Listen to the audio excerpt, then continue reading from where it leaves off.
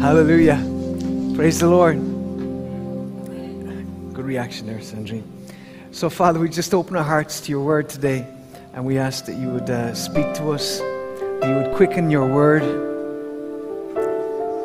Hallelujah. Help us to understand. Help us to understand who you are, Father. In Jesus' name, amen. Praise the Lord. Well, you're all very welcome today, and just want to acknowledge our online audience. I know there's people watching from various parts of the country and even different parts of the world, and we're so glad that you're here with us today. I believe this message will bless your life, and we're going to start by reading the story of the prodigal son in Luke chapter 15. And then he said, Luke chapter 15 verse 11, then he said, a certain man had 2 sons, and the younger of them said to his father, Father, give me the portion of goods that falls to me. So he divided to them his livelihood. And not many days after, the younger son gathered all together, journeyed to a far country, and there wasted his possessions with prodigal living. But when he had spent all, there arose a severe famine in that land, and he began to be in want. Then he went and joined himself to a citizen of that country, and he sent him into the fields to feed swine. And he would gladly have filled his stomach with the pods that the swines ate, and no one gave him anything. But when he came to himself, he said, how many of my father's hired servants have bread enough and to spare, and I perish with hunger?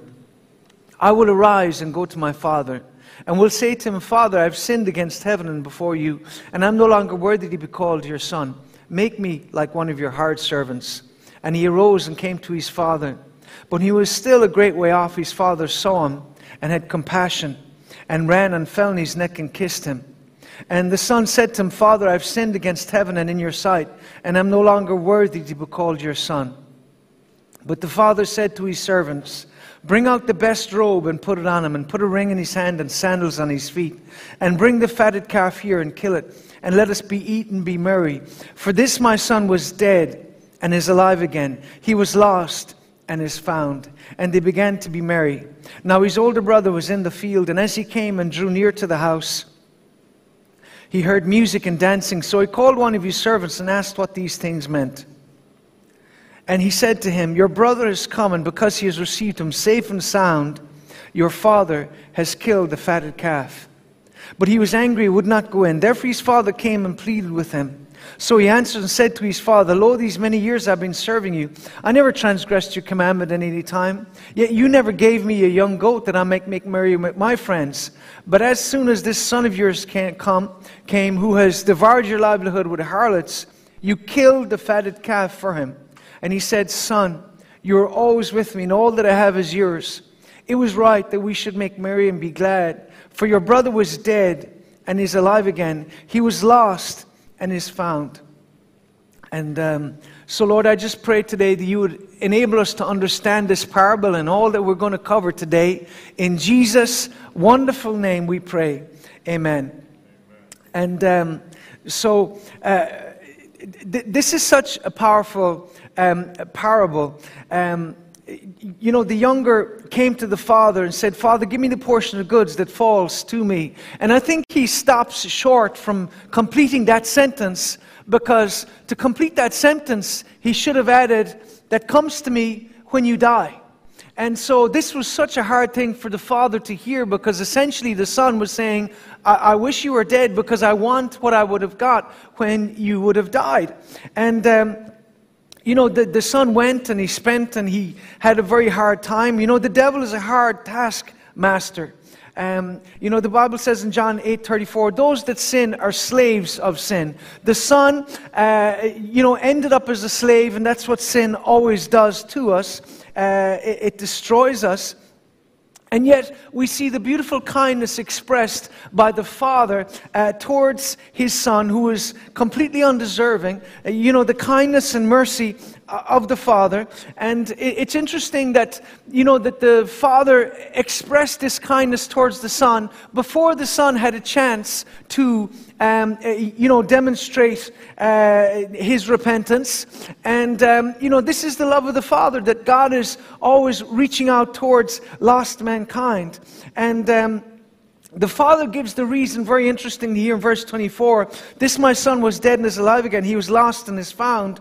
And again, he re-emphasizes that to the older brother, who in many instances you could say is, presents a type of religious person. The prodigal obviously is, representative or symbolic of the sinner, the penitent sinner coming back to Christ. But we see this is a story of two brothers who needed salvation, two brothers who needed to come back to the Father, because while one was outwardly rebellious, the other was inwardly rebellious, because he said, I never disobeyed your commandments at any time. And yet clearly we see that the son, by inferring that the father had made this son of yours who spent everything, clearly he hadn't.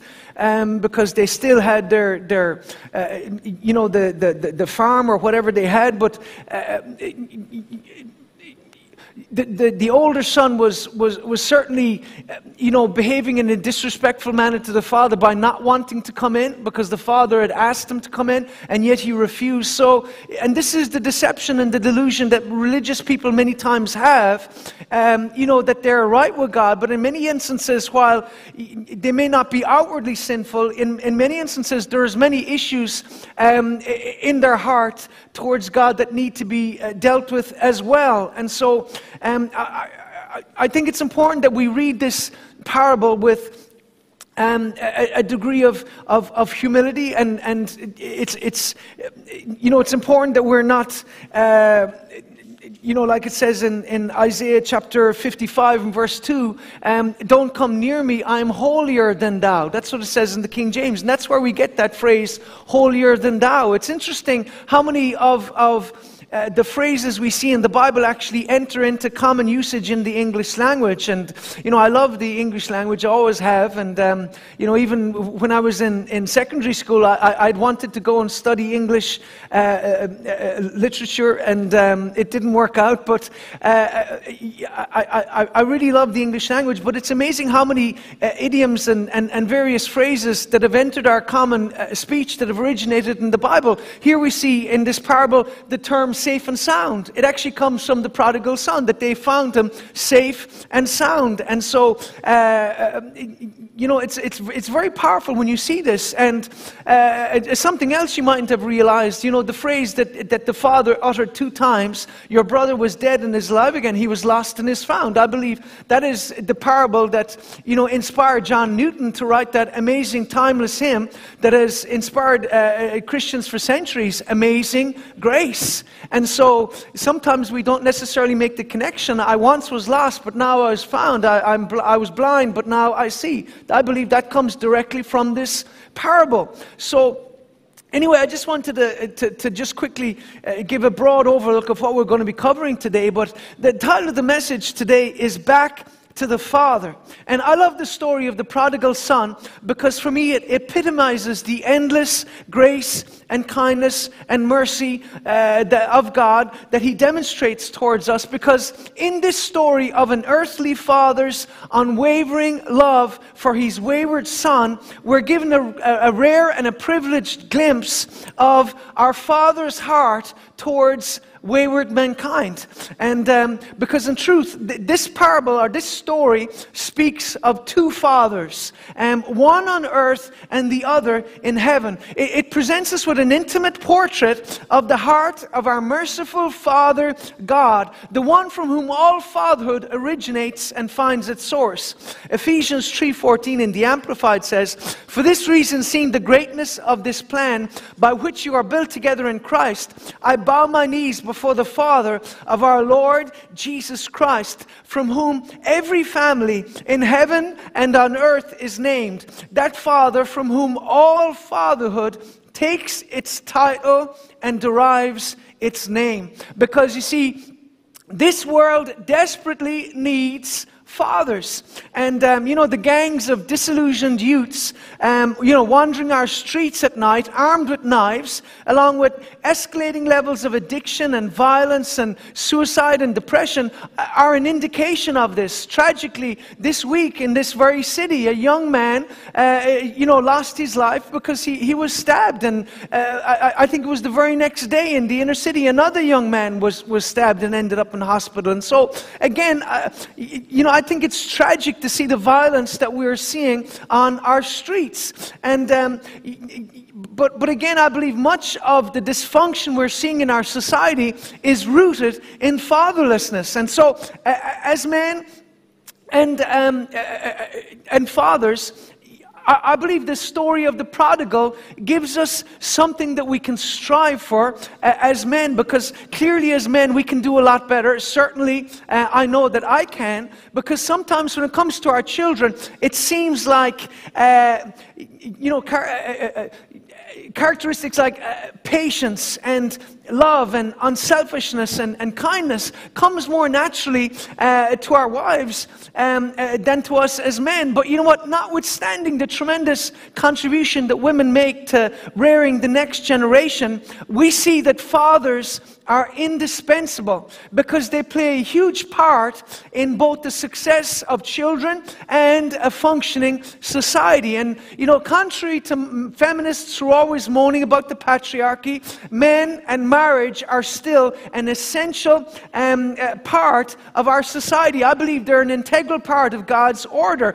Genesis chapter 1, God created the heavens, the earth, He created man. Interestingly, He made them male and female. There's only two genders. Facebook and everybody else are wrong. But Genesis chapter 2, God introduces marriage because there is a loneliness in man. And so He creates man and woman for each other. They're equal but different. They complement each other. And it's interesting that God gives us the pattern from the very beginning. He says, "For this reason a man shall leave his father and his mother and be joined to his wife, and they two shall become one flesh." That's God's pattern. That's God's order, okay? And so it's important to understand that because this is how God created it. So this is what I need you to understand, that marriage generally leads to babies. I know that there's some couples that can't have children, and I understand that, but generally, marriage leads to babies and thus fatherhood. And to be quite honest, that's when many men finally grow up, okay? Because once you have a child, you will see the world very differently. I've once heard it said to be careful of old men who don't have children because they don't care about what state they leave the world in. And you may ask why? Well, because they're not as invested in the future as those who have children. Because this describes many world leaders, Merkel, Macron, Varadkar, Sturgeon in Scotland, Mark Rutte in the Netherlands. They don't have children. And again, I think this is a rather disturbing pattern that we see among many leaders of Western nations. It's symbolic of a dying society that has embraced, hedonistic values with no real sense of responsibility to the next generation. And so I think it's a tragic characteristic of our modern society that there are men who either abdicate their responsibility or don't take it seriously, allowing the woman to bear all the responsibility and all of the load for raising the next generation. I think this is sad because those men will one day stand before the judge of eternity, the one who created fatherhood, the one who created family. I just read it there. All family and fatherhood originates in God. And you know what? Their excuses of "I wasn't ready" will ring very hollow in that day when they stand before Him who has eyes like a flame of fire. And, again, let me add, abortion is a terrible sin. But you know what? The number one reason why women go through with this is because there is a man who won't stand with them. And so, let me say this. If you're man enough to sleep with her, you better be man enough to stand with her and to support her and be a father to the child that you helped to create. And quit the stupidity of, "I'm not ready for this." That's the chance you take when you sleep with another person, because whether you realize it or not, that's where babies come from. Okay? So, as a and let me add, as a believer, you should know better anyway and wait until marriage. That's God's order. Okay? And it's tragic that many men in our generation are staying in a place of perpetual arrested adolescence, 40-year-old adolescents living in their mother's spare room, going from one superficial relationship to another, playing online video games with 10-year-olds, and then complaining about the state of the world. No, let me give you some stats on fatherlessness. 71% of high school dropouts come from fatherless homes. 71% of teen pregnancies. 85% of children with behavioral disorders. 90% of homeless and runaway children. 63% of youth suicides. 85% of youth in prison. And the vast majority of men in prison for violent crime all come from fatherless homes. Now, don't despair if you're a single mom. We believe God is the father of the fatherless, and we can pray and stand in the gap. This isn't about demonizing anybody, whether single moms or single dads. I'm just simply saying God's order is, male and female. And so, but this is the thing, let me add to this. In the U.S., 24.7 million, or 33% of children, don't live with their biological father. That is a big problem. You can talk about institutional racism all day long, but you know what? I believe the biggest problem in the U.S. is fatherlessness, and in the Western world in general. A 2018 study in the U.S. showed that approximately 65% of African Americans, 53% of American Indians, 41% of Hispanic and Latinos, and 24% of white people are born into single-person households. So, all of those are millions of children that are growing up without a father.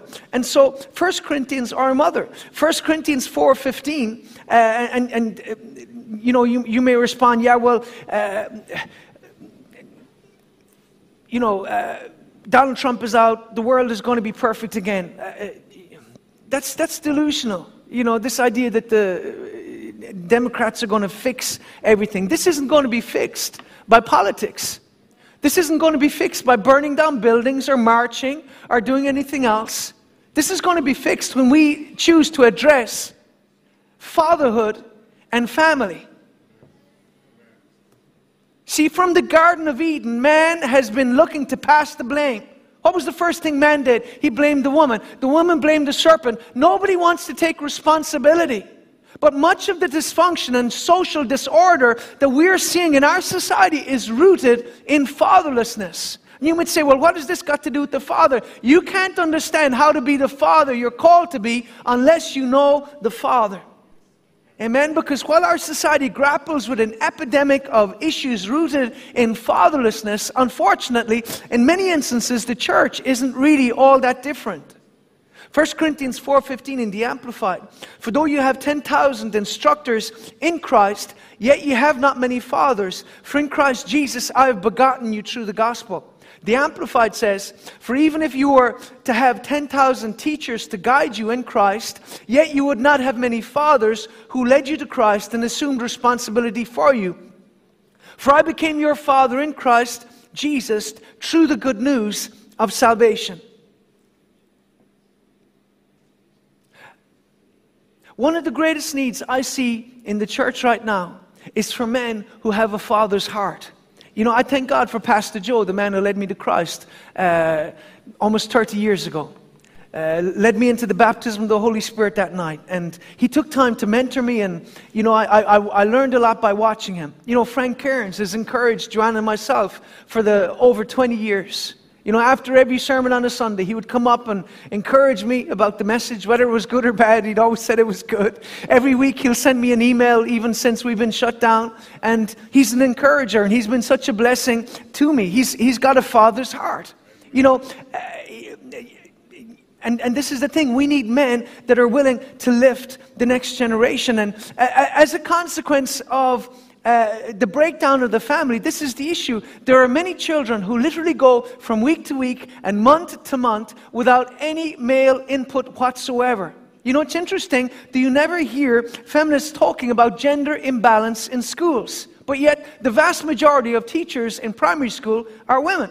And so, this isn't about demonizing women. This is about simply saying, it's not healthy if children are only getting input from the feminine side. Because as a man and a woman, you bring different things to your children. Okay? So, Malachi chapter 4 and verse 5. The last... John the Baptist was the last Old Testament prophet, but obviously the Old Testament ends as such with Malachi. And between Malachi and the ministry of John the Baptist, there was a silence of approximately 420 years. And if you think of 420 years back from now, you're back in the 1600s. That is, such a long period of time. And if you think of God was going to be silent for 420 years, what would God say before he would be silent? Because we always think of somebody's last words of having tremendous significance. Well, here in the book of Malachi, the last 2 verses says, "Behold, I will send you Elijah the prophet before the coming of the great and dreadful day of the Lord, and he will turn the hearts of the fathers to the children, and the hearts of the children to their fathers, lest I come and strike the earth with a curse." So I believe much of our societies are operating under a curse because of fatherlessness, because of men who refuse to take the responsibility to be the men God's called them to be. But God prophesied that in the end days, he would raise up fathers. He would turn the hearts of the fathers to the children and the hearts of the children to the fathers. Because so many issues in our modern society, whether domestic violence, crime, gangs, homosexuality, dysfunction in our homes, violence in our streets, marriage breakup, poverty, they're all rooted in fatherlessness. Because let me say this, it's hard to be what you did not see. Okay, this is why you see so many effeminate young men confused about their sexuality, because they've never been around a man. They've never had a man in the home to know how a man behaves. And therefore, they don't know how to treat a woman, because they've never seen that. And therefore, I think this is important. This isn't about demonizing anybody. It's about simply acknowledging God created an order. Because many children grow up without the influence of a father, and therefore, there are things that they just don't learn. There were things I learned by just simply watching my father. Amen? So this is another reason why, if we want to be truly effective as the church, we must come back to the Father. Because he is the answer to every question. He has the provision for every need. And this is why, in our Heavenly Father, we find forgiveness. Luke 15 verse 20. He embraced him as a son and not as a sinner. And this is the beautiful thing we see in the story of the prodigal son. In verse 20, he arose, came to his father, but when he was still a great way off, his father saw him and had compassion on him and ran and fell on his neck and kissed him. And so the father greeted him with forgiveness, okay? He embraced him as a son, not as a sinner. We see a father who has standards, but is willing to forgive the truly repentant. 1 John chapter 1 and verse 9. Verse 7, but if we walk in the light as he is in the light, we have fellowship with one another, and the blood of Jesus Christ, his son, cleanses us from all sin. If we say that we have no sin, we deceive ourselves and the truth is not in us. If we confess our sin, he is faithful and just to forgive us our sin and to cleanse us from all unrighteousness. Cleanse us from all sin, cleanse us from all unrighteousness. Some of you might say, Pastor, you talk about forgiveness too much. Well, I don't know about you, but all I can say is I certainly need it. And I thank God that he's a God who forgives. And this is the beauty of the gospel message, that you can have a new beginning, that God can turn your mess into a miracle, that he can cleanse and deliver you from your sin. Okay? And so the first thing the Father did in verse 21, the son said, Father, I've sinned against heaven and your sight. I'm no longer worthy to be called your son. He didn't even get to finish the rest about being a servant. But the father just interrupts him and says to his servants, bring out the best robe and put it on him. Put a ring in his hand and sandals on his feet. And bring out the fatted calf here and kill it. Let us eat and be merry. For this my son was dead and is alive again. He was lost and is found. And they began to be merry. And this is, a parallel to what happens us in the Christian life when we accept Christ as our Savior. Savior. He has delivered us from the dominion of darkness into the kingdom of His own dear Son. Colossians chapter 1. And again, 2 Corinthians 5:17, if any man's in Christ, he is a new creature. God has brought us out of death into life. We are born again into a new life through Jesus Christ. And so, this is the powerful thing we see here, is the Father clothed him with a robe. That was symbolic of the robe of righteousness. Amen. 2 Corinthians chapter 1 and verse 22 speaks of the robe of righteousness that God has placed upon all of those who have called on His name. And I'm just going to read it here. 2 Corinthians 1 and 22. And it says, who has sealed us. Sorry, that's the wrong one. Thank you, Jesus. Okay. He has clothed us with the robe of righteousness. Secondly, He put a ring, which was, had the family seal. And so in the same way, He has sealed us with His Spirit. And this is what it talks about here. It says, who has sealed us and given us His Spirit in our hearts as a guarantee. The Bible talks about the earnest of the Spirit. Amen? So He has sealed us with the Holy Spirit. So that ring was a symbol of authority. It was a seal. It bared the family seal. Again, Ephesians 4:30, and it says, and do not grieve the Spirit of God, with whom you are sealed to the day of redemption. And so we must understand that we're not just forgiven, we are sealed with the Spirit. We have the robe of righteousness. We have the ring, which is the earnest of the Spirit. 1 Peter 1 and verse 3, praise be to the God and Father of our Lord Jesus Christ. In His great mercy, He has given us new birth into a living hope through the resurrection of Jesus Christ from the dead. So again, we have a living hope even in these dark times. Our Father wiped away our past and released us from sin and shame. I said it last Sunday, but it bears repeating. God doesn't love us because Jesus died for us. Jesus died for us because God the Father loves us. Amen? So you have been forgiven. Maybe you need to start acting like it. Amen? If you're saved, tell your face. So we see the kindness of the Father, not only in His merciful dealings with the prodigal, but also in His merciful dealings with the elder brother. Because again, when the elder brother says, your son, he responds by saying, your brother. Thank God that we serve a Father who forgives. Amen. John Bunyan said this, no child of God sins to that degree as to make himself incapable of forgiveness. And this is the beautiful thing. I don't know where you've been or what you've done or how you failed, but I know this, you can be forgiven. Whoever calls in the name of the Lord shall be saved. Amen. Let me read this quote. I believe that as often as I transgress, God is more ready to forgive me than I am ready to offend. Thank God, amen, that God is more ready to forgive us than we are to offend Him. Charles Spurgeon. Isn't that encouraging that we are forgiven, that we are called, we are loved? So in the Father we find forgiveness. Secondly, we find fellowship. Luke chapter 11, verse 1 to 4. Jesus said, when you pray, say, our Father. We call Him Father because we are family. And I'm going to read it here. Once Jesus was in a certain place praying. As He finished, one of His disciples came to Him and said, Lord, teach us to pray, just as John taught His disciples. Jesus said, this then is how you should pray. Father, may your name be kept holy. May your kingdom come soon. Give us each day the food we need and forgive us our sins as we forgive those who sin against us. And don't let us yield to temptation. Jesus said, when you pray, say, our Father. Amen. Thank God. 1 John 1 and verse 3, it says, hallelujah. Praise you, Jesus. Praise you, Jesus. If we walk in the light, it says, that which we've seen from the beginning, we declare to you, that you also may have fellowship with us.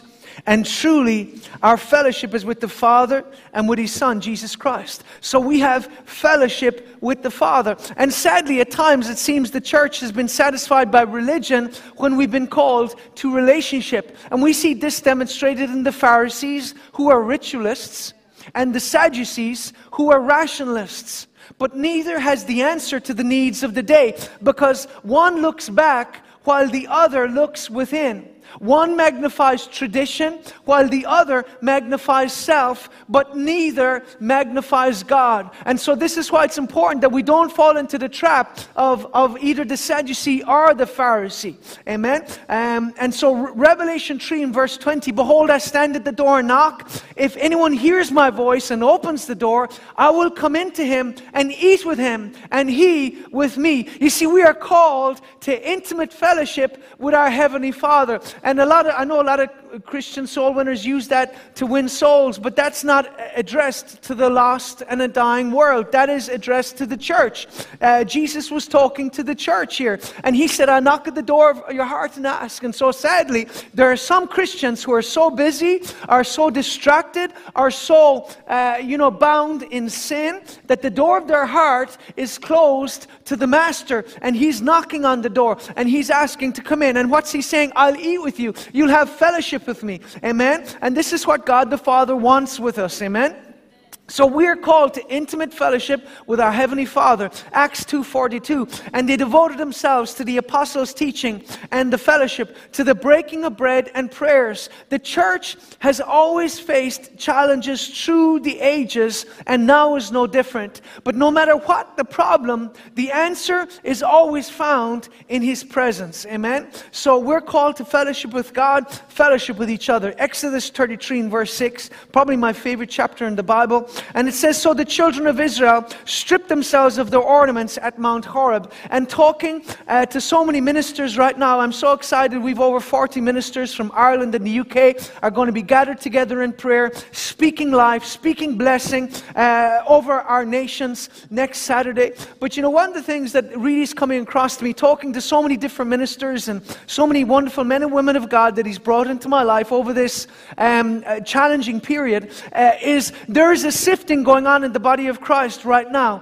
And so it's important that we're not, blaming government and, blaming so many different things. We must open our hearts and say, Lord, what do you want to do in this season? Because God is pruning us whether we like it or not, and nobody likes pruning. And it's interesting that, any of you who know what gardening, anytime you have pruned, whether a bush or a tree, it doesn't look very impressive. And right now, the Church of Jesus Christ doesn't look very impressive. With the churches closed and, with a lot of people gone to ground, etc. But you know what? I believe out of this time of pruning, we're going to see a great harvest. Amen? Hallelujah. I believe that in Jesus' name. We're going to see a harvest and an awakening and a revival like has never been seen on this planet before. Amen? But anyway, it's important for us to grasp this. It says that the children of Israel stripped themselves of their ornaments in Mount Horeb. And right now I see a church that's being stripped of its ornaments.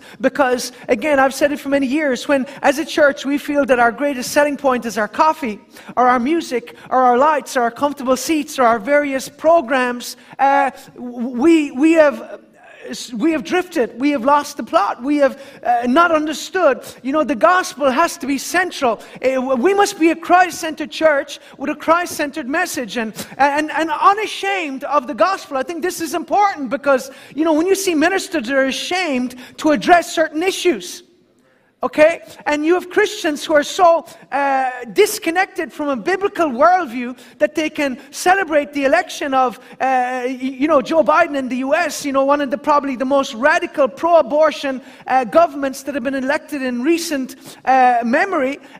There's a major problem. When you have pastors who, feel comfortable to talk about, BLM, but they don't want to talk about abortion, there's a problem.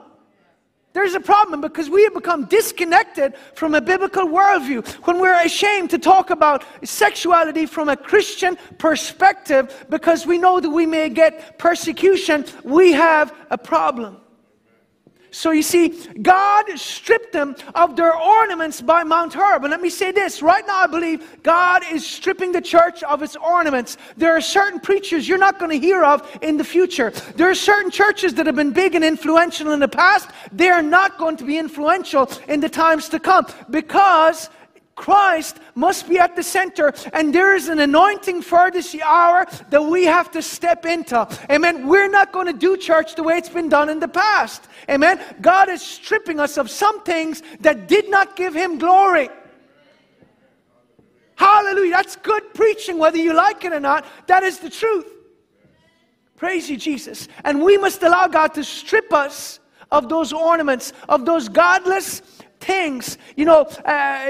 Pastors buying into all of this foolishness. And that's all I can describe it as. Foolishness. These church growth programs. That Christ is no longer at the center, where the focus is on avoiding offending people, where the focus is on entertaining and just making people feel welcome, but never addressing the core issue of the gospel, which calls for repentance. Mark 1, Jesus said, repent and believe the gospel.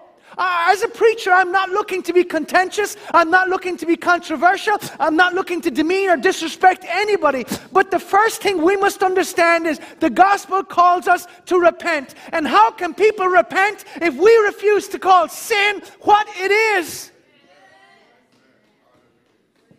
Jesus said, neither do I condemn you. Go your way and sin no more. Many successful pastors have taken a scissors and cut away the last part of what Christ said there. I don't condemn you. We love you. We embrace you. Yes, wonderful. The gospel calls us. Amen. God loves everybody. But He calls us to repent. Turn from our sin. How can people turn from their sin if we're ashamed to call sin what it is?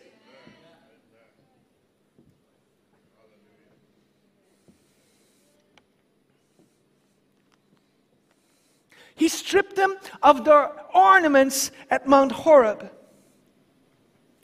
Moses took the tent and pitched it outside the tent, far from the tent. The days of convenient Christianity is over. I've had people come to my face and say, Pastor, I can't come to your church anymore. I had to take 2 buses. 2 buses. There's people in Africa that walk for 4 or 5 hours just to get to church, and they'll have church all day, and then they'll walk home again. But you have to sit on a bus to come to church. And we wonder why the churches are closed when people have an attitude like that. Jesus said, take up your cross and follow me. Where are the men and women who are determined to see God's glory come and be manifested in their generation? Where are the men and women who are willing to pay the price and get on their knees and say, Lord, I don't care if I'm inconvenienced. I don't care what this costs me. I don't care what sacrifice I have to make. I want to see my generation come to Christ. Where are the men like John Knox? Give me Scotland or I die. Queen Mary she wasn't afraid of armies. She was afraid of his prayers. Why? Because he was sold out to Jesus Christ. Where are the men and women like that today?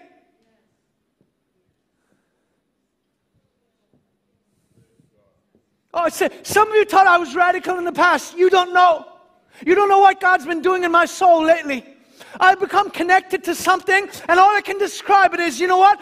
Hallelujah. Hang on, baby. Put on your seatbelt. We're going to see God's glory and God's power in our generation in Jesus' name.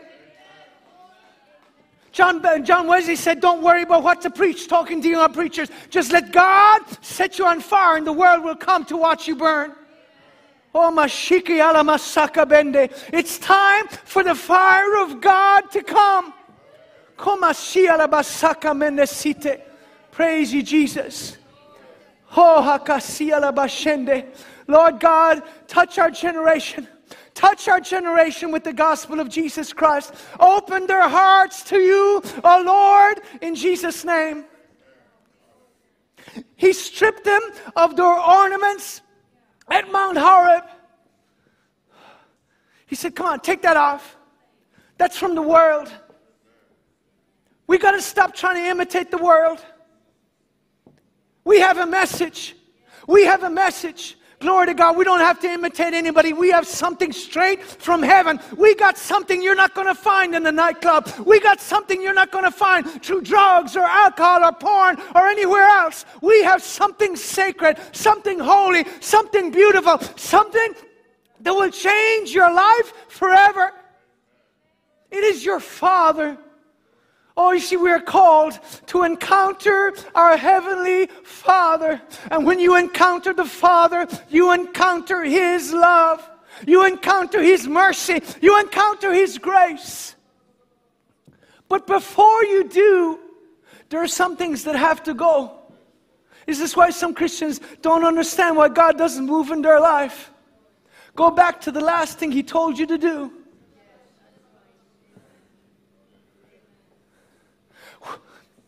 There's some things you need to surrender. Maybe it's your opinion, or your pride, or some secret sin, or some area of compromise. You see, Israel were about to encounter God in a new and a powerful way, but first they had to get rid of the things of Egypt. They stripped themselves of their ornaments. I believe repentance is such an important part. And this Saturday, I believe there's going to be repentance. Certainly for myself as an Irishman, it's been going through my heart so strongly. The importance of repenting of the hatred and vitriol and resentment that we've carried for centuries, that we've perpetuated, that we have visited from father to son, from generation to generation, just demonizing and hating British people. We have to get over that. We have to repent of that in Jesus' name. Moses took his tent and pitched it outside the camp, far from the camp.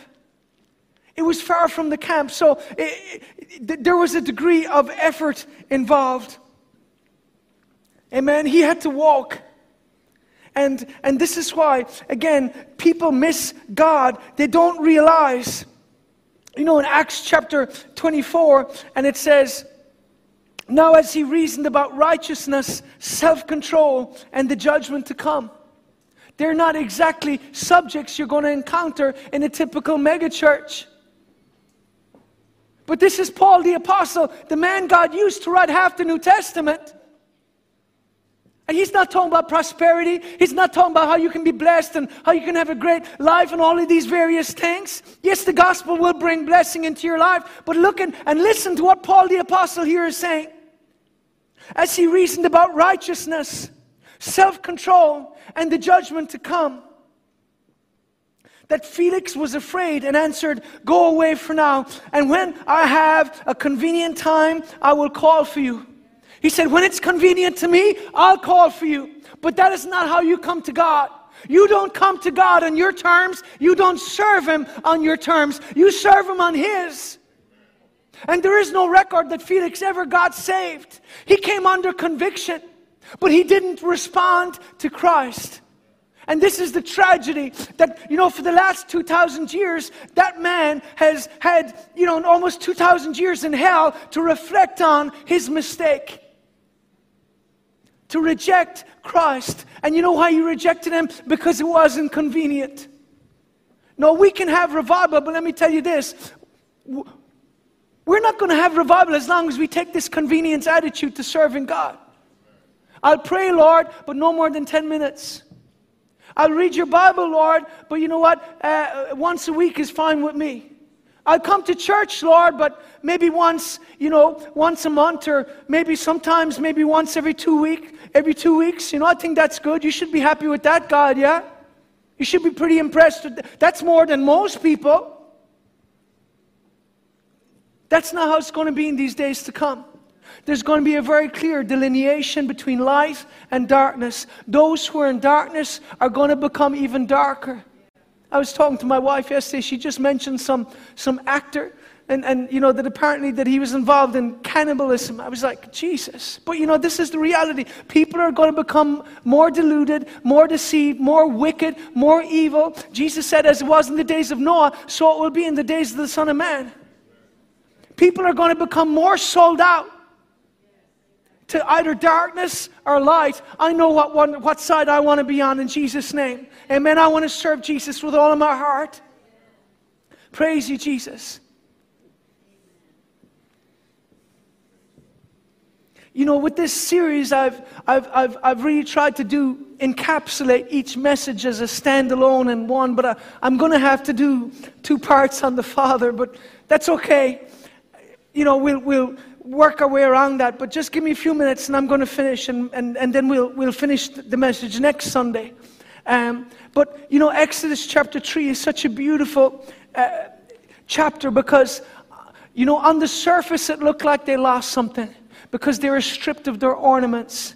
But you know what? Sometimes you have to lose some things that don't matter in order that you can gain some things that really do matter. Amen. I'm watching much less TV than I ever have. I just don't have time because there's something has gripped my heart in His Word, and I've been just having such wonderful times of fellowship, just reading His Word. And sometimes God has to bring you back to your first love. And that's what I did when I was first saved, is I could read for hours and hours and hours and hours. I was just so hungry to know God. And I believe God wants to bring some of us back to that place. It wasn't that I wasn't reading, before this, but, just this whole season, I've stopped being frustrated with the outward and saying, Lord, okay, you're sovereign, you're in control. What you want to do in my heart during this season? Amen. What do you want to do in me? Help me to be ready so that when that wave comes, I'm like the surfer and I'm ready to go with it in Jesus' name. And it says, so Moses took his tent and pitched it outside the camp, far from the camp, and called it the tabernacle of meeting. And it came to pass that everyone who sought the Lord went out to the tabernacle of meeting, which was outside the camp. Amen. So it wasn't convenient. And so it was whenever Moses went out of the tabernacle that all the people arose and each man stood at his tent door and watched Moses until he had gone into the tabernacle. And it came to pass when Moses entered the tabernacle that the pillar of cloud descended and stood at the door of the tabernacle, and the Lord talked with Moses.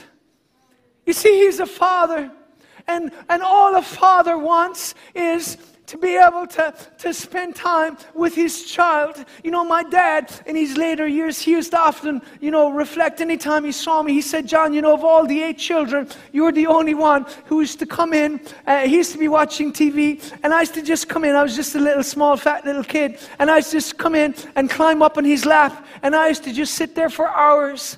I used to sit there for hours because I was with my dad. He wasn't talking to me, and I wasn't talking to him. Neither of us, my dad wasn't the person that would talk a lot. But you know what? I was just happy to be in his presence. And you know what? That's the way some of us need to be. We need to come back to where we're just comfortable in his presence, where we're not just giving God a list of requests or a list of complaints, or where we're not shouting at God. Some Christians don't understand prayer. They think the louder you pray, the more powerful it is. And I'm reminded of the line from the movie The Apostle. And this man, his marriage had broken up, his life was falling apart, and he went back to his mother's house. He went up to his room, and he started crying out to God, and it was a beautiful prayer, and he was shouting, and it was so loud, the neighbor complained, and the neighbor called, and his mother, who was June Carter Cash, wonderful Christian woman, and but she was playing the part of his mother, and so she answered the phone, and the neighbor's going on, your son is so loud, I can hear him. I can't even sleep. He's so loud. And she said, sometimes my son, he prays every night, but sometimes he talks to God, and sometimes he shouts. And tonight he's shouting. And she puts down the phone. It's just so funny. And listen, I know there's a place to shout, but understand this, more than anything else, your Father wants you. What does it say in the book of Proverbs? My son, give me your heart. My son, give me your heart. He's not looking for your money. He's not looking for your gifts. He's not looking for what you can do for him. He wants you. He wants you to just come into His presence. And you know what? When you discover that, you realize, it's not a problem to give. It's not a problem to serve. It's not a problem to do whatever He's calling you to do when you've been in His presence. And this is why God talked to Moses face to face as a man talks to his friend. And all the people saw the pillar of cloud. And it says, so the Lord spoke to Moses face to face as a man speaks to his friend. And he would return to the camp to his servant Joshua, the son of Nun, a young man who did not depart from the tabernacle. And this is the beautiful thing, is that, you know what, Moses was spending time with the Father, but Moses had a father's heart. He had Joshua, and he was raising up the next generation. He didn't see him as, somebody who just needed to serve him. No, he included Joshua, and Joshua was so hungry for God, he didn't even leave the tabernacle. He lived there. You know, it's like the psalmist said, I would rather be a doorkeeper in the house of my God than dwell in the tents of wickedness. Do you have that heart? Do you have that desire to encounter God? Because you can encounter Him today. As the worship group come forward, you can encounter God the Father. You can encounter His love. Yes, you may have failed. You may have fallen short. I know I've fallen short in so many ways, in so many aspects of my life, but I thank God for His grace. I thank God that just as God showed grace to the prodigal through the Father, just as God showed grace to Peter, God showed grace to Saul, whose name was changed to Paul, so too He'll show grace to you. He is a loving Father. He is a merciful Father. He is a kind Father. He loves you. He knows you. Nobody knows you better than God. He knows you better than you know yourself. Your Father loves you. For God so loved the world that He gave His only Son. I look at the cross and I'm reminded that I matter. That I matter to my Father so much that He was willing to give His Son Jesus to suffer and die in my place. I thank you, Father, for your presence today in Jesus' name.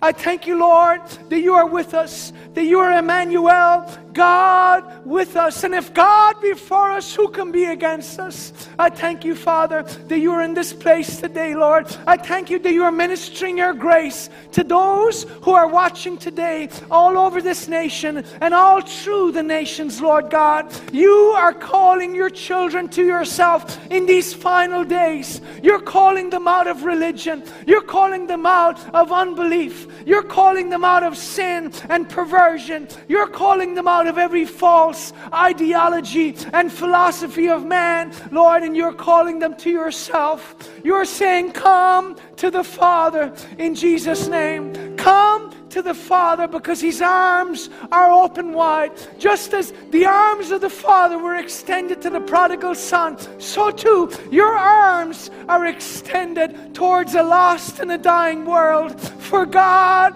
so loved the world. Lord, it was your love that moved Christ to come to this earth to suffer and die in our place. He was doing what He did in obedience to you, the Father. Oh, Lord God, I thank you that you're a Father who loves us.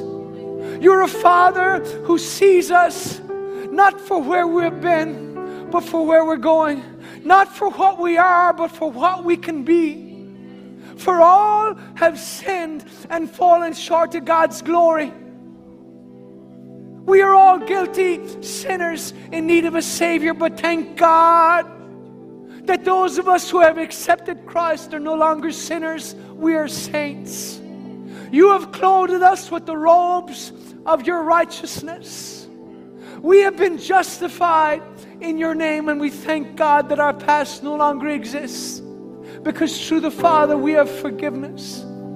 I thank God that I am forgiven. I thank God that I am forgiven. I thank God that I'm forgiven, that I'm righteous, that I have right standing with you, Lord. Not because I've done everything right, because I've done many things wrong, but I thank God for the grace of God that I've encountered.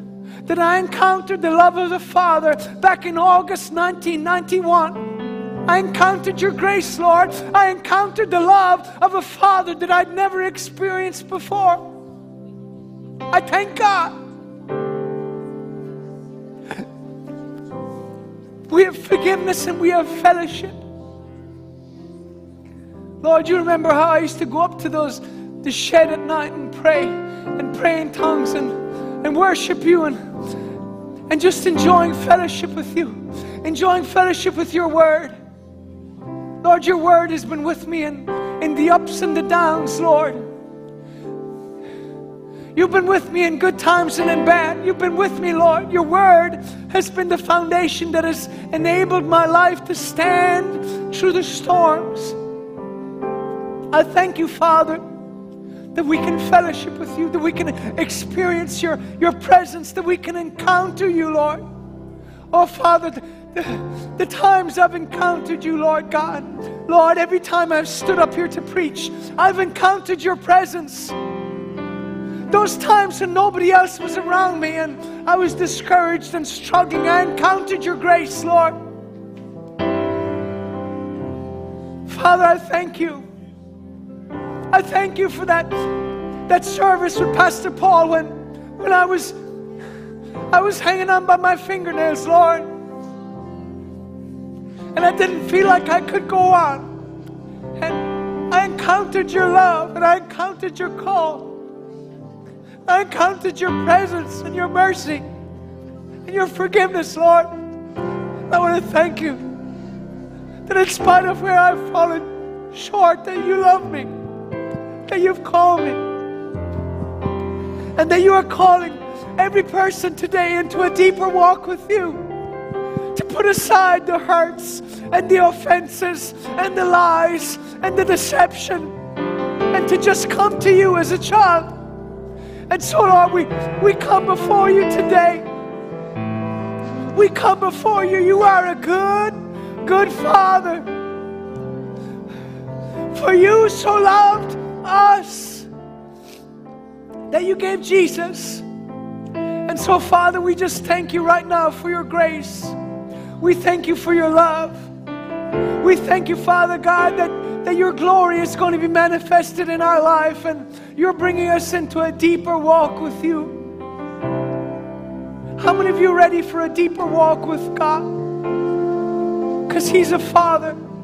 He's first and foremost a Father, and He's just asking you today to sit in His lap, to surrender your pain, to surrender your shame, to surrender your hurts, your struggles, your past, your present, your future. Just lay it all down at His feet. And just know this: you are loved. You are loved by God the Father. I'm reminded of that book that was written by that Pakistani lady back in the 70s. I dared to call him Father. You see, so many of us didn't grow up with a proper understanding of fatherhood. Sadly, this nation is dealing with so much dysfunction and hurt as a consequence of men who didn't know how to be fathers.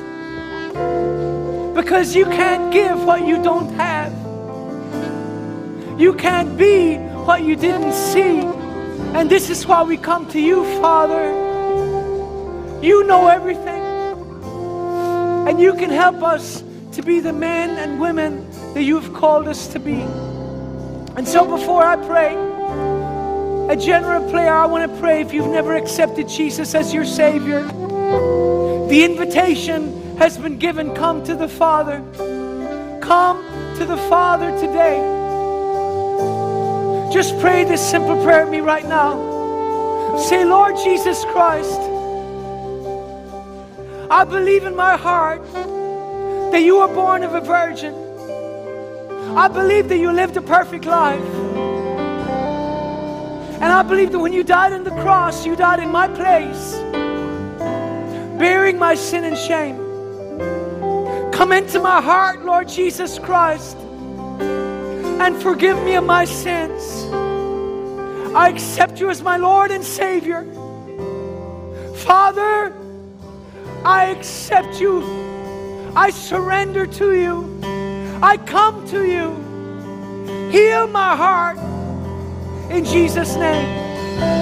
Lord, I pray for every person watching today in the name of Jesus. Just pray this prayer with me right now. Just lift your hands and say, Father, I come to you. I come through the blood. I come through your grace. And I say, Father, Do what you want to do in me. Father, heal my heart. Father, change my life. I surrender to your love. And I say, Lord, here am I. Send me. I'm yours, Father. You are mine. In Jesus' name. If you believe that, give a shout of praise to the Lord. Oh, hallelujah. Hallelujah, Lord. Hallelujah, Lord. Oh, Messiah, oh, Father. Oh, Father. Oh, Mashiach Basangete. I know there's people watching today and you've experienced rejection. You've experienced heartbreak. Maybe you've done all sorts of things that you're ashamed of. Hear the voice of the Father as He declares, behold, I make all things new. The Father can make all things new in your life today. So just surrender right now. In the name of Jesus, I pray for healing from those, Lord, you Lord God, you promised, Lord, that you would bring liberty to the captives, Lord. Father, I just declare healing right now over those who need it in the name of Jesus Christ. Father God, I thank you, Lord God, that you are a healer, that the Spirit of the Lord is upon me today, Lord, because, Lord, you've anointed me to preach good tidings to the poor. You've sent me, Lord, to heal the brokenhearted. And Lord, there are people today who are brokenhearted.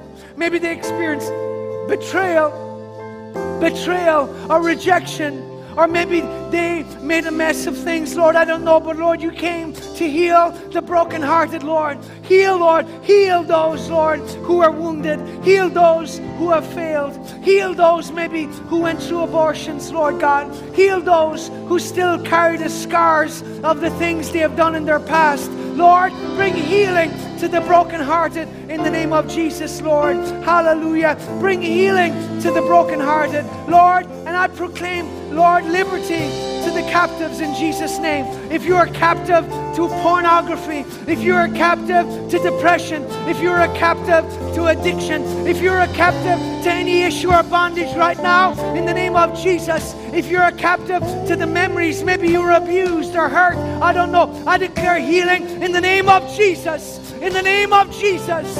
In the name of Jesus. Let the Father bring healing and wholeness to His children right now. In Jesus' name. In Jesus' name. In Jesus' name. Healing, healing, healing. We declare it. If you need healing in your body, I declare healing right now. Liberty from cancer. Liberty from MS. Liberty in the name of Jesus. In the name of Jesus. Liberty from diabetes. In the name of Jesus.